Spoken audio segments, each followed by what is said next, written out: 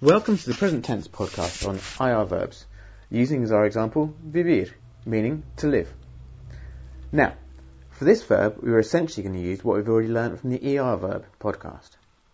So here's the same rhythm as for the other present tense podcasts, but this time using vivir. Bibo bibes bibe, bibimos bibis biben. Just in case you missed that, or fancy singing it again. Bibo bibes bibe, bibimos bibis biben. But of course none of that's any use if we don't know what it means. So, bibo, I live. Bibes, you live. Bibe, he, she, it lives, and you polite live, meaning where you're talking to somebody in a formal manner, such as to the headmaster. Bibimos, we live.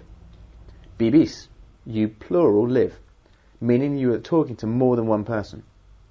Biben, they live, and you plural polite live. So what are the endings, I can hear you ask? Well, very similar to those for the ER verbs. So I is O, you is ES, as for ER verbs. He, she, it is E, as for ER verbs. We is imos, changing the E from the ER verb to an I, appropriately for an IR verb.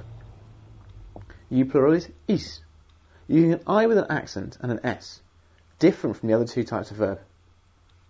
They is N, so EN, reverting back to using the same ending as for the ER verbs. So now we've got that sorted, here are a couple of other examples of useful ER verbs. Permitir, to allow. Subir, to rise. Escribir, to write. So well done. That's all three types of regular present tense verb broken down into their simplest forms. The present tense is actually one of the hardest tenses, so keep working at it and you'll find it will help loads in the future. Hasta luego!